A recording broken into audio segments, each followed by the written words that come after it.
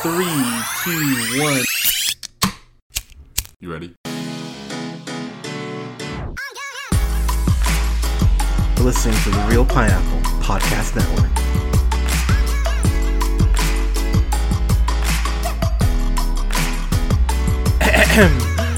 Good evening, everybody. Thank you so much for listening. This is the Real Pineapple.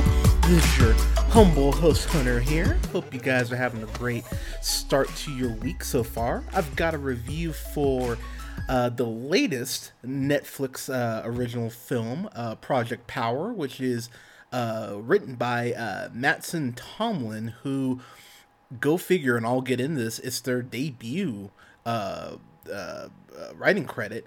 And then it's directed by Henry Joost, I'm going to go with. Joost. And Ariel Schulman, who went ahead. You might have seen, so Henry Joost, whatever. He is the director of the original film Catfish back in 2010. Also was the director on the third and fourth, shockingly, Paranormal Activity films. And he directed this movie with James Franco and what's her name, Emma Roberts, called Nerve, which I never reviewed on the channel proper, but I actually enjoyed Nerve. But he was an executive producer on another film that I really enjoyed, but haven't reviewed. I might actually review this movie called White Girl, which if you haven't seen it, it's well worth your time. As well, and then same thing with Ariel Schulman. He was a producer, actor, director on Catfish, and then worked on the third and fourth Paranormal Activities as well. So, kind of interesting as far as how the cast is set up and the people behind the camera. So, I've already seen a lot of people comparing this to Bright with, so of course starring Will Smith. And I'm just going to get out of the way. We never reviewed Bright, but I like this film more, personally. So, it's a very simple plot, which, we'll get into here. But essentially, New Orleans is not ground zero, but it's one of the cities that this corporation is selling this drug called, of course, Power. And basically, this guy just shows up at the beginning of the movie and goes, "Hey, go out and sell this, and you keep whatever you make." So, obviously, anyone, very similar to the end of the first Kingsman, where, Samuel L. Jackson gives everyone free Wi-Fi. And that's something I appreciate about this movie. The people, rightfully so, go, hey, why are you just giving us this to go ahead and sell? Like, what's the catch? And I appreciate that they didn't have the people just be dumb enough to just go out and sell it without asking a few questions. I mean, granted, it means nothing, but I appreciate that they at least acknowledge it. So, the film starts off there, and then we go ahead and transition to Robin, who's played by Dominique Fishback, who you've seen stuff here and there. She's actually going to be in that new film, Judas and the Black Messiah, which I am amped to see that. But you've known her. She was on Royal Pains, which I watched a little bit of. So I was like, okay, so she was on Royal Pains. She was on The Deuce, which I actually really liked that show. That was on HBO. So I gotta say, she is my favorite thing about this movie. And I know I'm gonna get some crap for this, but whatever. If you guys have listened to our Birds of Prey, Harley Quinn Birds of Prey. If you listen to that review, my biggest complaint about that movie was Cassandra Cain and how she just seems so useless and pointless, and how she's more of a plot device than a character. Robin is really the main character in this, and she's the one we get the most screen time with. She's the one that's the most fleshed out, and she's the character I enjoyed the most. I thought she was awesome in this, and this really is seeing some reviews where people are saying, this is a star-making turn for her. It really is. Like, she legitimately comes across like a star. Cue up when she stars in a Marvel or DC movie. But I thought she was excellent here. And Joseph Gordon-Levitt, so I'm just going to kind of go down the list here. So Frank, played by JGL, Joseph Gordon-Levitt. And that's the thing I think people do forget, is that Joseph Gordon-Levitt is one of the best actors we have in Hollywood. The fact that he's almost 40, he doesn't look it at all. It's really kind of creepy that he's almost 40, but just going down the line, I mean, I thought Snowden was a great film that didn't get enough praise. The Night Before has earned its way into my Christmas films rotation. I love that. I love The Walk. I thought The Walk was great. I thought Don John's a lot of fun. Looper is one of my favorite sci-fi films. I mean, I'm just to name a few of his films there. And Jamie Foxx, I mean, what can you say about Jamie Foxx? Oscar winner. I mean, obviously, you know, actually, he was good in Robin Hood. As shitty as Robin Hood is, he's actually really great in that. But I mean, going down the line, you look at Horrible Bosses, you look at Django. Even though I have a very conflicted view on that film, Jamie Foxx is one of the best actors we have. Period. And if there is a complaint, Frank and Art, JGL and Jamie Foxx respectively, Frank, he starts off the film with Robin, but for where the film ends up, there is a point where Frank kind of just gets kicked almost off screen for about 30 minutes. So it's kind of, or like 20 minutes, I'd say.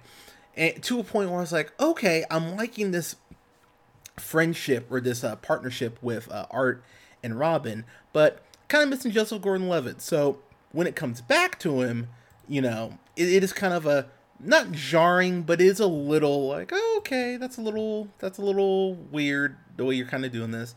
So this is one of those times where I am going to really dance around a lot of things. Machine Gun Kelly's in this movie. It's not a spoiler to say he's not there very long. So if you're a Machine Gun Kelly fan, first off, why? Secondly, if you're expecting to see a lot of him, you're not. And I will say that's where the film really picks up. It's only about 10 minutes in. Jamie Foxx and Machine Gun Kelly have a genuinely badass action scene, which, again, if you told me in 2020 Machine Gun Kelly would be having a fight scene with Jamie Foxx and that I'd enjoy him in it, I'd go, really? That's kind of crazy. One thing about this film is that Art is an asshole, and I really appreciate not just the reason he's an asshole, while it is cliched, and trust me, it is. The fact is, this movie doesn't shy away from some things I think would be very uncomfortable, or actually that are very uncomfortable to bring up. It shows like kid violence in this. There's a point where Art really comes across more of a villain, as more of a villain than anything in the way that he treats Robin. There's this scene where he ends up he has her in a trunk, and that scene was very tense for me. And I was sitting there like, okay, this is actually uncomfortable, which is good because it should be. But of course, you know, they end up working together. One thing I will say too is that while I mentioned that most of this movie is focused on Robin, there is this scene with her in school, and and I have to blame my partner. I have to blame Alea for this because he's pointed out to me, since she, you know, teaches, she pointed out, or has pointed out to me in other films, when a teacher does something that's completely against, you know, the law for a teacher and how quickly they'd be fired. There is this teacher in her class, and it's very clear that she doesn't care about school. I mean, to be fair, she has a lot of shit going on, especially at home, but it's very clear Robin could give a damn about school. And this teacher, because she's texting Art at a point, he basically goes, I know you don't care about this class, even though you're getting a D in here. And I immediately went, well, okay, you can't tell a student's grade in front of everyone. Like, I know that's illegal. And basically the teacher goes, oh, well, what do you think you're going to do if you're so, you know, if you don't want to go and pay attention, then, you know, show me what you're going to do. And so her friend says, oh, she's going to rap. And so inevitably she goes to rap and just freezes. And so, of course, you're kind of waiting the rest of the movie for her, of course, to rap. And it might be my favorite scene in the film. There is this scene with Robin and Art where they're in a enclosed spot that I won't get into why they're there, but you'll see.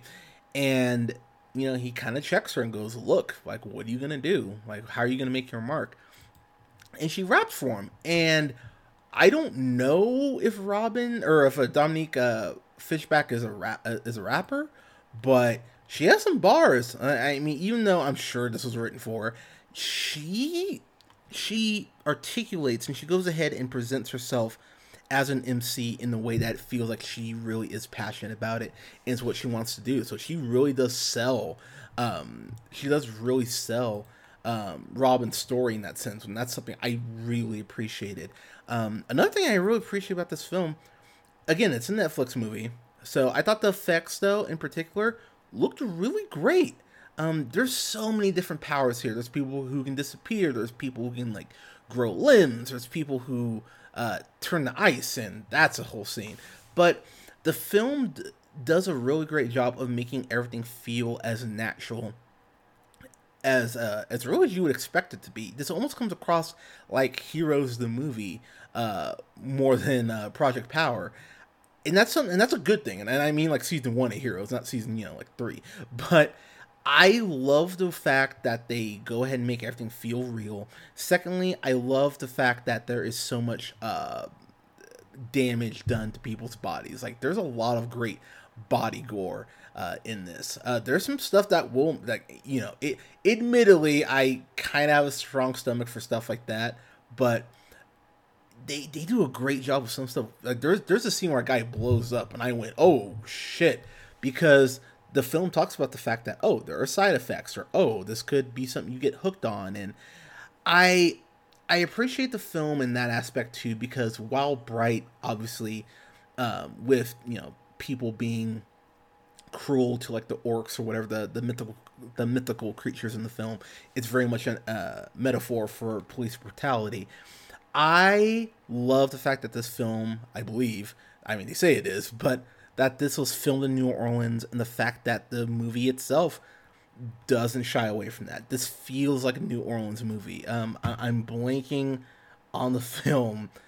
I think it came out in the last year, and I'm completely blanking on it. Where I was more confused that they shot in New Orleans and didn't use the city, make it feel like it was shot there. And this movie does a good job of not beating you over the head with the fact that it's New Orleans. It's New Orleans. Like there's a couple Saints references, and uh, admittedly, Frank is wearing a Frank is wearing a Saints jersey throughout most of the movie. But honestly, it wasn't like beating me over the head. It didn't feel like some people complain about Stranger Things. It felt very natural, which is something I really appreciated. The one of the gripes I did have is that there's a point where Art is meeting up with Robin, and she asks him, oh, where you want to meet up, and he goes to the usual spot.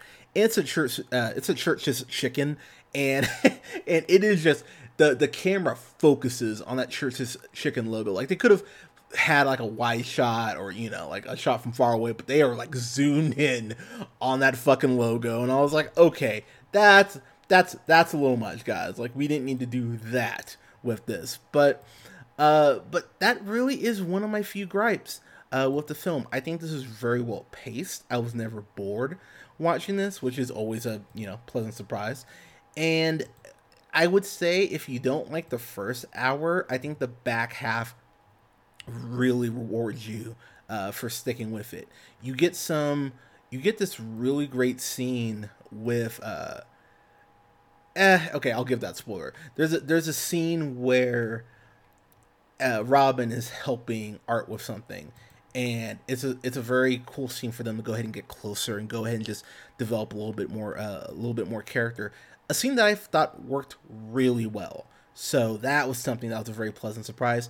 Also, there is a little PTSD to Art, and I won't get into why, but they just have these little tricks that I think work really well for the movie. There is one scene, and this is the last thing I'm probably going to say before I wrap up, but there is one action scene here that I can already tell some people are going to like, some people are going to love, and some people are just going to flat out despise, because it's filmed from this view of another person who's trapped in something, and I'll just leave it there. I love the way that's shot because it feels as chaotic as a scene is supposed to feel, and I love the way it's shot, even though I know some people will not. There's also one effect of a creature you'll know it when you see it. I thought in theory was cool, but as far as the look of the creature, they could use a little bit more money on the CG for that. That was something I was kind of like, all right. And then lastly, there is this one fight scene that Frank has with this. Again, it's near the end of the movie. You'll know it when you get there, and it's one of those fight scenes. I went, oh, it felt like they watched Inception. And while of course it's the scene is not that badass, it's a great action scene, and it really felt like they borrowed a lot from that hallway fight in Inception. Good grief, that's a tongue twister. that I really enjoyed. Like I said, I have a couple complaints about this as I've laid out. The biggest one probably is that it is like who the big bad is and everything.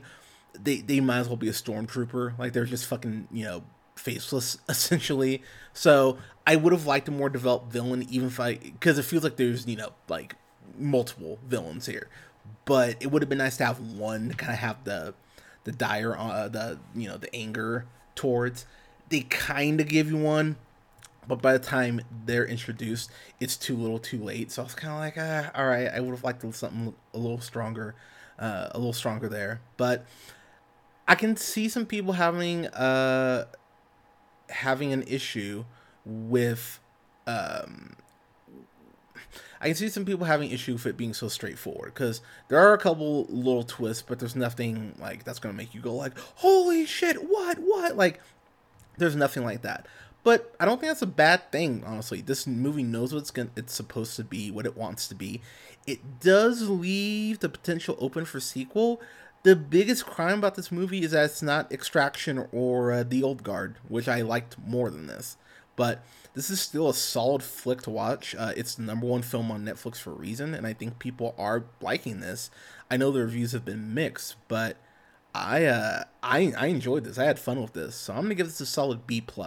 It's something you should check out and really kind of figure out for yourself, like what you think. So yeah, but I enjoyed this. But guys and girls, have you seen Project Power? Let me know what you thought in the comments below. You can go ahead and like us on Facebook at The Real Pineapple. You can follow yours truly on the Twitter at JHunterRealPineapple. You can follow Scott on Twitter at Nearman1st. And you can find us on SoundCloud, Apple and Google Podcasts, Podbean, Stitcher, and iHeartRadio, and Spotify, pardon me. And now on TuneIt at The Real Pineapple. That's REEL Pineapple. Thank you so much for listening. We'll have reviews. Actually, we're gonna have one review up this week. We're gonna have a review up for DC Fandom. That is the only thing I am doing on Saturday outside of playing the last weekend of Avengers game beta. Yay. But yeah, I'm gonna deep dive into the DC Fandom stuff. I'm gonna probably wake up at 8 and be ready for it. So I will have all of that, big recap on that for you guys this weekend. But stay safe out there, everyone. Wear a mask. I know this year is crazy, but we will come out on the other side stronger. Take care of each other, and we will talk to you guys soon. Take care, guys.